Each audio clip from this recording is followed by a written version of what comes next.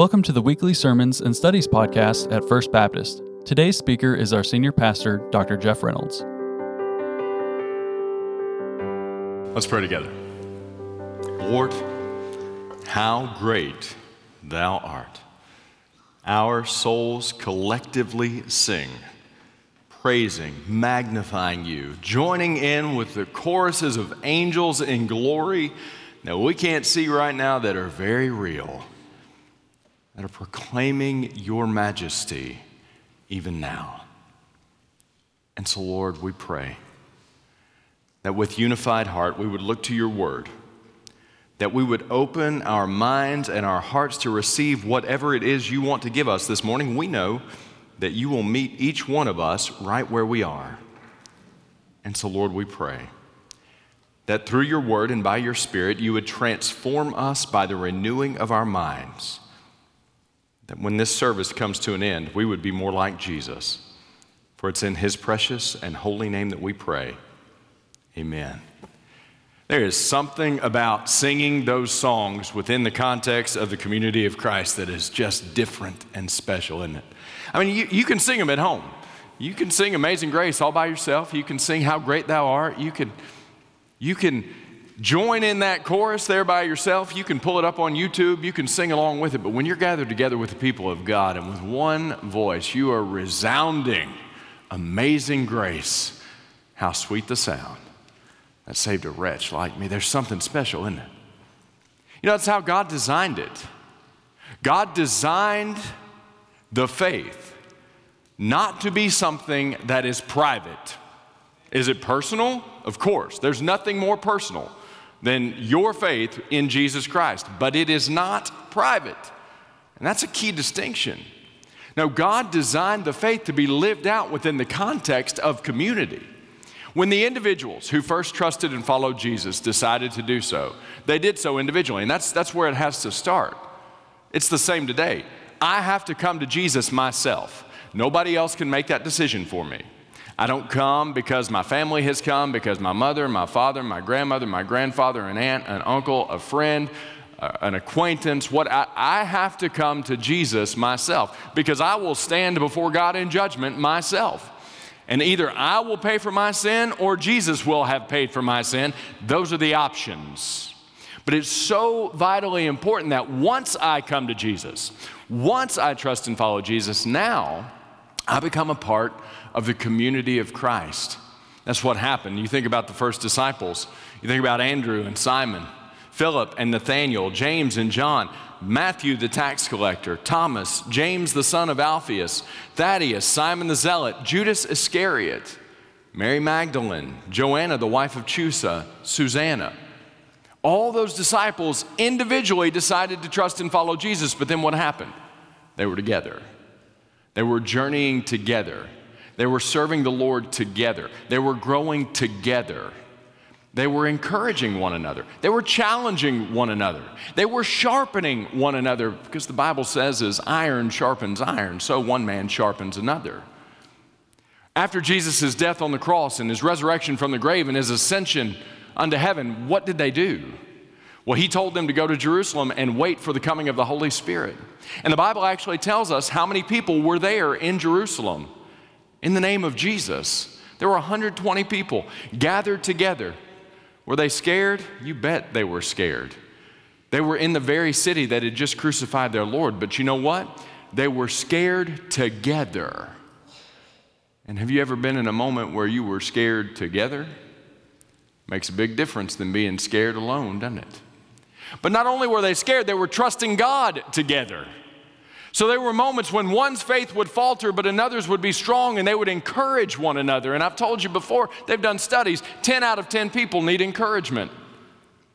And then the Holy Spirit came with power on the day of Pentecost, and Peter stood up. Peter, who couldn't even say the name of Jesus to a slave girl the night Jesus was being tried. Peter stands up in the midst of the city that crucified Jesus to the people who made the decision that Jesus should die, and he proclaims Christ. And he does so in the boldness of the Holy Spirit. And what happens? The Bible says that day, 3,000 people professed their faith in Jesus Christ by biblical baptism. They went into the mikvahs that were there in Jerusalem, and they professed Jesus Christ is Lord to the glory of God the Father. And then what did they do? They built life together. A couple Sundays ago, we looked at Acts 2, where it says they devoted themselves to the apostles' teaching and to the fellowship, to the breaking of bread and the prayers. And awe came upon every soul. And many wonders and signs were being done through the apostles. And all who believed were together and had all things in common. And they were selling their possessions and belongings and distributing the proceeds to all as any had need. And day by day, attending the temple together and breaking bread in their homes, they received their food with glad and generous hearts, praising God and having favor with all the people. And the Lord added to their number day by day those who were being saved. So what happened? They were together, living out the faith once for all delivered to the saints, lifting one another up, stirring one another up toward love and good works, encouraging one another, challenging one another, but helping each other take their next steps of faith. And can I tell you, 2,000 years later, it hasn't changed. Even though we have phones and we have devices where you can listen to the best preachers in the world for free by YouTube, even though we have phones and we have devices where you can listen to the best musical presentations in the world for free by way of YouTube, or any other of thousands of search engines, there's still something about being together, about being in community, about helping one another trust and follow Jesus, taking our next steps, and knowing we don't walk this road alone. Now, faith is not something that is private, deeply personal, but it's meant to be lived out within the context of the community of Christ. I want to invite you to open with me to Acts chapter 4. Acts chapter 4, we're going to look at verses 32 through 37. If you're in the Red Pew Bible in front of you, that is page 912. But I want to give you this theme today. My faith will grow as I cultivate Christian community day by day.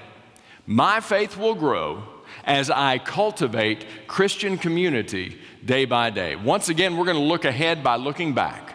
We're going to look back at the early church. What did they do? How did they live out their faith? How did they practice their faith day by day by day by day? Well, Luke, the physician, is going to tell us as he's carried along by the Holy Spirit.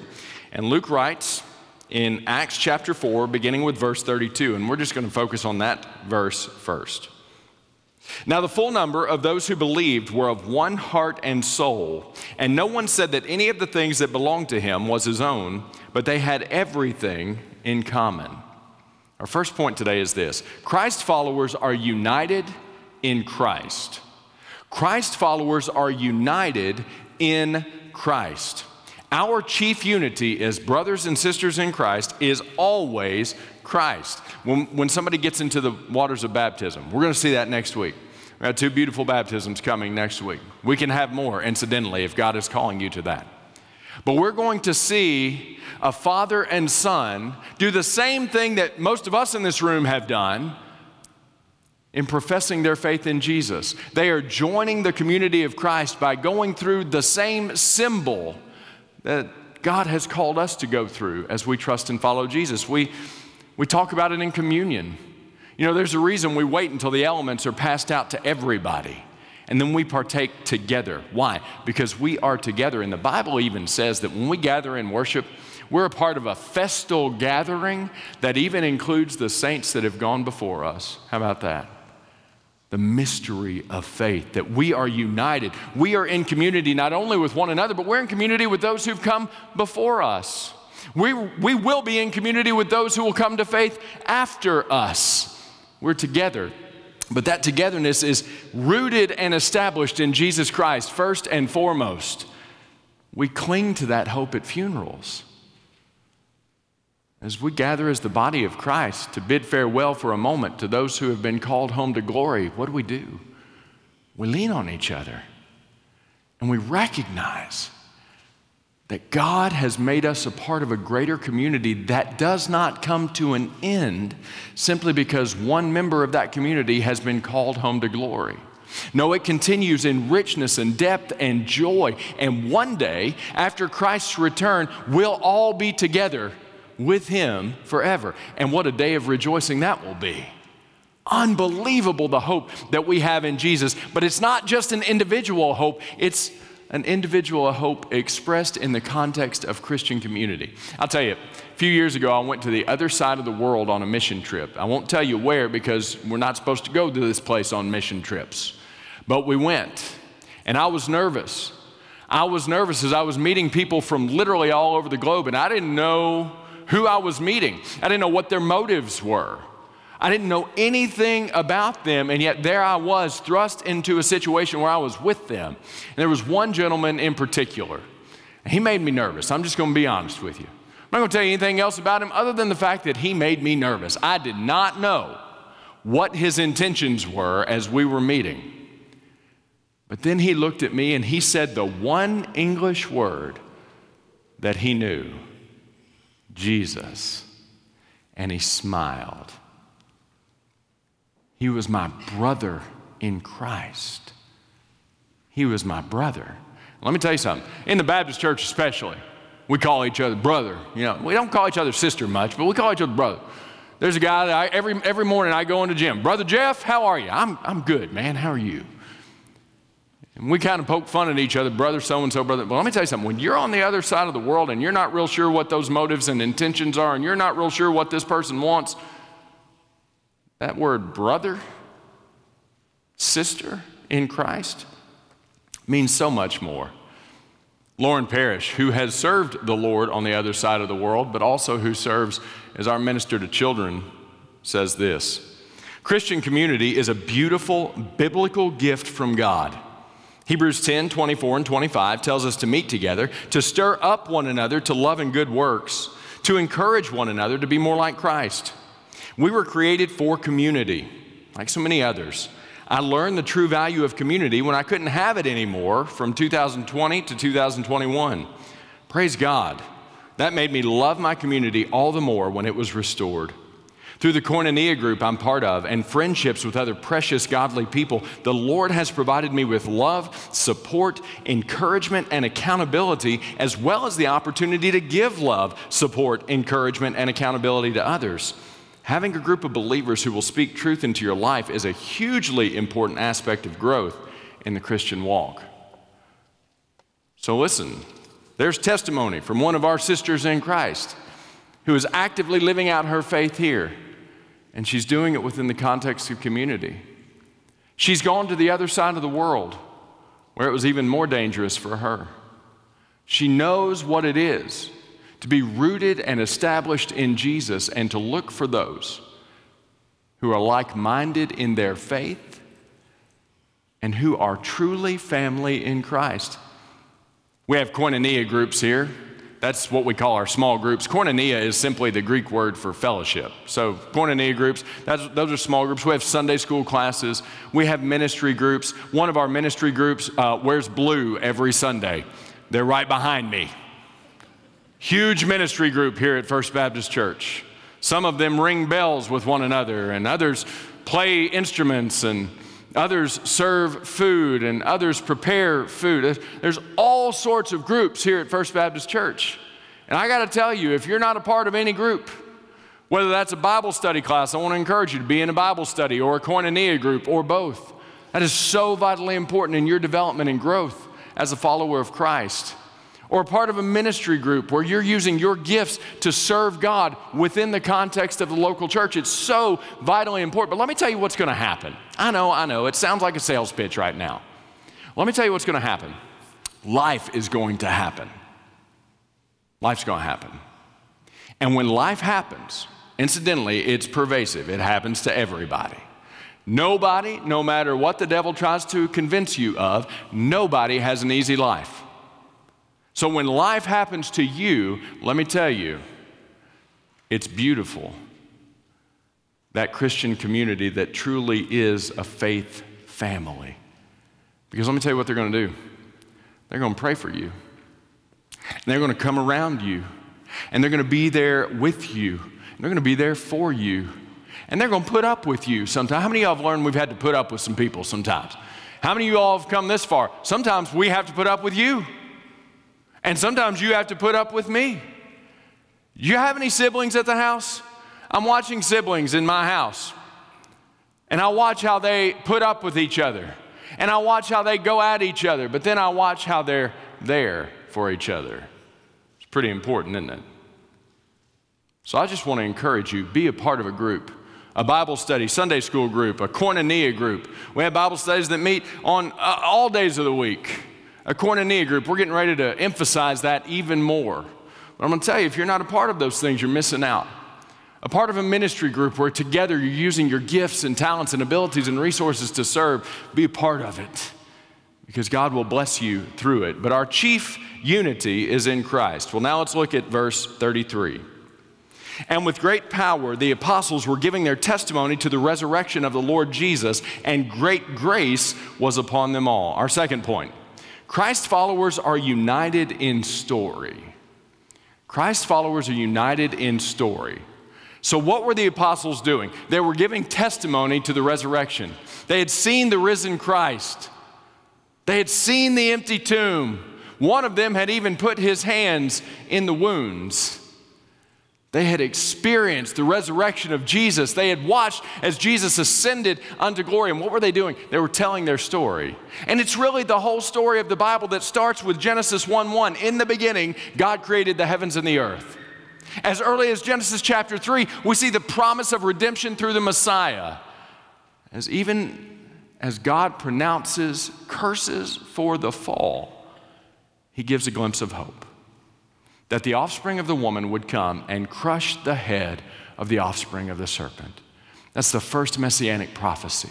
And all throughout the Old Testament, God's people look forward to God's Messiah coming.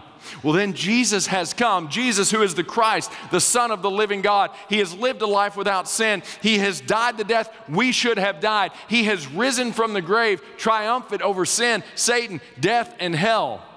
And he is ascended unto glory. And one day, he will return to gather his church and to judge the world. Peter stood to proclaim this message. The rest of the apostles stood to proclaim this message. And they were together in that meta-narrative. And did you know that if you're in Christ, you're together in that meta-narrative? We share that story. The story of God is your story. The story of Abraham and Isaac and Jacob and Joseph. The story of David and Solomon. The story of Ruth. They're your story. If you're in Christ, you have been united to that grand meta-narrative by which we understand the world. But let me tell you something that's even deeper. Not only were they united by that great story, they were united by their individual stories. They were united by their individual stories as God had called each of them to Jesus, and they had responded by trusting and following Jesus. They came to Christ. They had a testimony of faith. You, if you're in Christ, you have a testimony of faith. You have a story. And each of us, although different, all come to the common story of Jesus.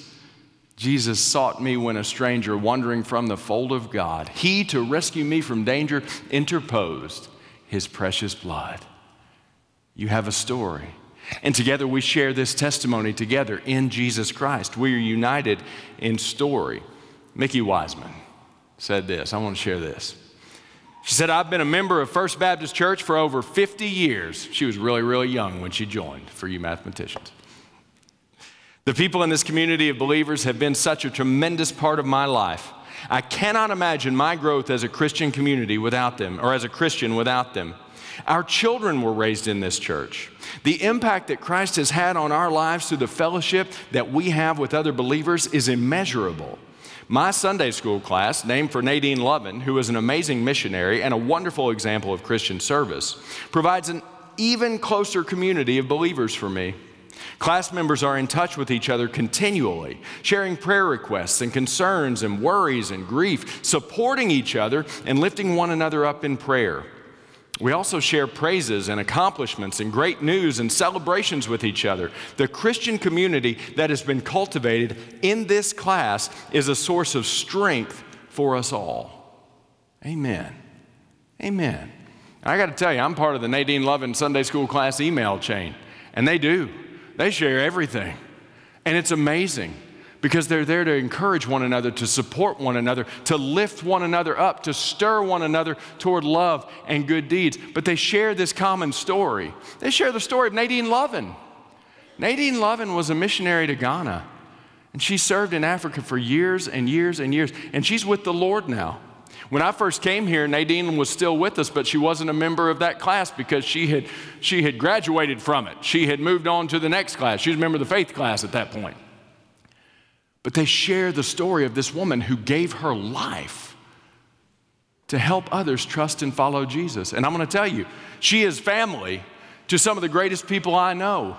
The Jenkins family, who taught me physics and math and history at Warren Central High School. That story, we're all connected together, but we're living our faith together. It's a beautiful thing. Well, now look with me at verses 34 and 35. There was not a needy person among them, for as many as were owners of lands or houses sold them and brought the proceeds of what was sold and laid it at the apostles' feet, and it was distributed to each as any had need. Our third point, Christ followers are united in care.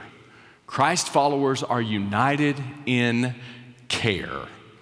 Now, you've already heard testimony to this. But listen, what did they do? This was not some utopian communistic society, as some people would like to turn the Bible into, some sort of manifesto for communism. That's not what this was. Do you know what it was? It was the people of God together in Christ, within the context of community, making sure that the needs of the community were met. So if I saw that you had a need and I had the means to help meet that need, I would do what I could to help meet that need. And if that meant that I sold something to provide resources for that need to be met, then that's what I would do. Or that's what you would do for me. See, they were together and they helped one another. They cared for one another. I'm telling you, the longer I live, the more I believe in just how vital it is to have a family centered in Christ. Your church family is so much more than just the people you sit with for an hour on Sunday. They're the people you do life with, the people you encourage, the people you support, the people you lift up, the people you stir on toward love and good deeds. United in care. Dr. Larry Elliott said this, in Matthew chapter 12, verses 48 through 50, Jesus stated that whoever does the will of his Father in heaven is my brother, my sister, my mother. A church community provides emotional, spiritual, and practical support. Dr. Elliott said, my wife and I have always been surrounded by Christian believers wherever we've lived. Our 3 daughters were taught in church and school by many believers who helped them develop into strong believers. During the tornado on December 11th, 2022, members in today's service, catch that, it was some of you, members in today's service cut and carried heavy logs and raked our tattered yard. Our family of believers means much to us. They have shared with us the love and care of God. Our family has grown spiritually in our walk with Jesus because of believers like First Baptist Church. God blesses us, our church in Bowling Green, in ways we could never have imagined. Isn't that beautiful? United in care. We see a need. Jesus said the world would know us by the way we loved one another. He wasn't talking about the whole world. He was talking about believers within the context of Christian community. That the world would know we belong to Jesus by the way that we loved one another. And if you're deeply rooted and established in Christian community, you're going to be a beneficiary of that love, but you're also called to be a giver of that love. And in Acts chapter 4, we're going to get to meet somebody whose name we know, but we don't call him by his name, we call him by his nickname. Look with me at verses 36 and 37, Acts chapter 4. Thus, Joseph, who was also called by the apostles Barnabas, which means son of encouragement, a Levite, a native of Cyprus, sold a field that belonged to him and brought the money and laid it at the apostles' feet. Our fourth and final point today is this: Christ followers express their unity in tangible ways. Christ followers express their unity in tangible ways. You know what I love about Barnabas? Barnabas wasn't even his name. He was Joe. But Joe was such a giving man, such an encouraging man, that they gave him a nickname, Barney. Wouldn't that be a great nickname to have? Barnabas. Why do you call me Barnabas? Because I'm always encouraged when I'm around you. Why do you call me Barnabas? Because you're always making my life better when you're around. Why do you call me Barnabas? Because you are always on the give. And one of the things that's very important to me, to Pastor David, to our leadership at church, is that First Baptist Church would be known in the community as a church that is on the give. So many people think about churches and they think, oh, they just want your money. No, listen, God wants your soul. And He wants everything else that comes along with all of who you are. Does that include your money? Yes, it does. But that's on down the line. God is a generous, giving God, and His people ought to be generous givers. What sort of legacy would you like to have? A legacy of being known because you were such an encouraging giver, or a legacy of being known for being such a discouraging taker? Only you can decide. Through this Christian community, we help each other and we give to each other in so many ways. It's not just meeting financial needs or physical needs. It's meeting emotional needs. It's meeting community needs. Bryson Ritchie, who makes our organ sing so beautifully, said this: just like a family, we provide support and connection to one another. We celebrate significant milestones in our lives, and we are there for each other in the bad times as well. It is a blessing to do life with like-minded individuals, to encourage and uplift each other, to grow in our faith together in Bible studies, and to serve with one another through ministry opportunities. Life is hard enough to do on your own. You need brothers and sisters in Christ who will uplift you and will pray for you, and they need you to do the same. My church family at FBC means the world to me. This body of Christ, this collection of people, they are my family. And that's what it's designed to be. So I want to encourage you. If you're not connected here, get connected. You can email us at connect@firstbaptistbg.org, and we'll tell you exactly how to take your next steps. We'll get you connected to a Sunday school class or to a Bible study class or to a Koinonia group. We'll get you connected with a ministry group. There are ways that you can use what God has given you to serve. But there's something so rich and so meaningful that happens when you take the next step. You come to Christ by yourself. We all have to come to Christ individually. But then we engage with His community, rooted and established in Jesus, brothers and sisters in Christ, not just for now, but forevermore. We care for each other. We love each other. We seek to ensure that one another's needs are met. And we seek to lift one another up, to encourage each other, to stir one another up toward love and good deeds. We can help you do that. You know, that's why every Sunday morning I say we want to connect with you, because you matter to God and you matter to us. And within the context of this community, we're all here to help each other take our next step of trusting and following Jesus. We can't do that if we're not connected. So we get connected and we walk together this road of faith, looking to the amazing grace that will lead us home. Incidentally, heaven is not an individual experience where we'll all be together with the Lord forever. Thank you for listening, and we hope you'll join us next time. We'd love to connect with you. Just email connect@firstbaptistbg.org or call 270-842-0331.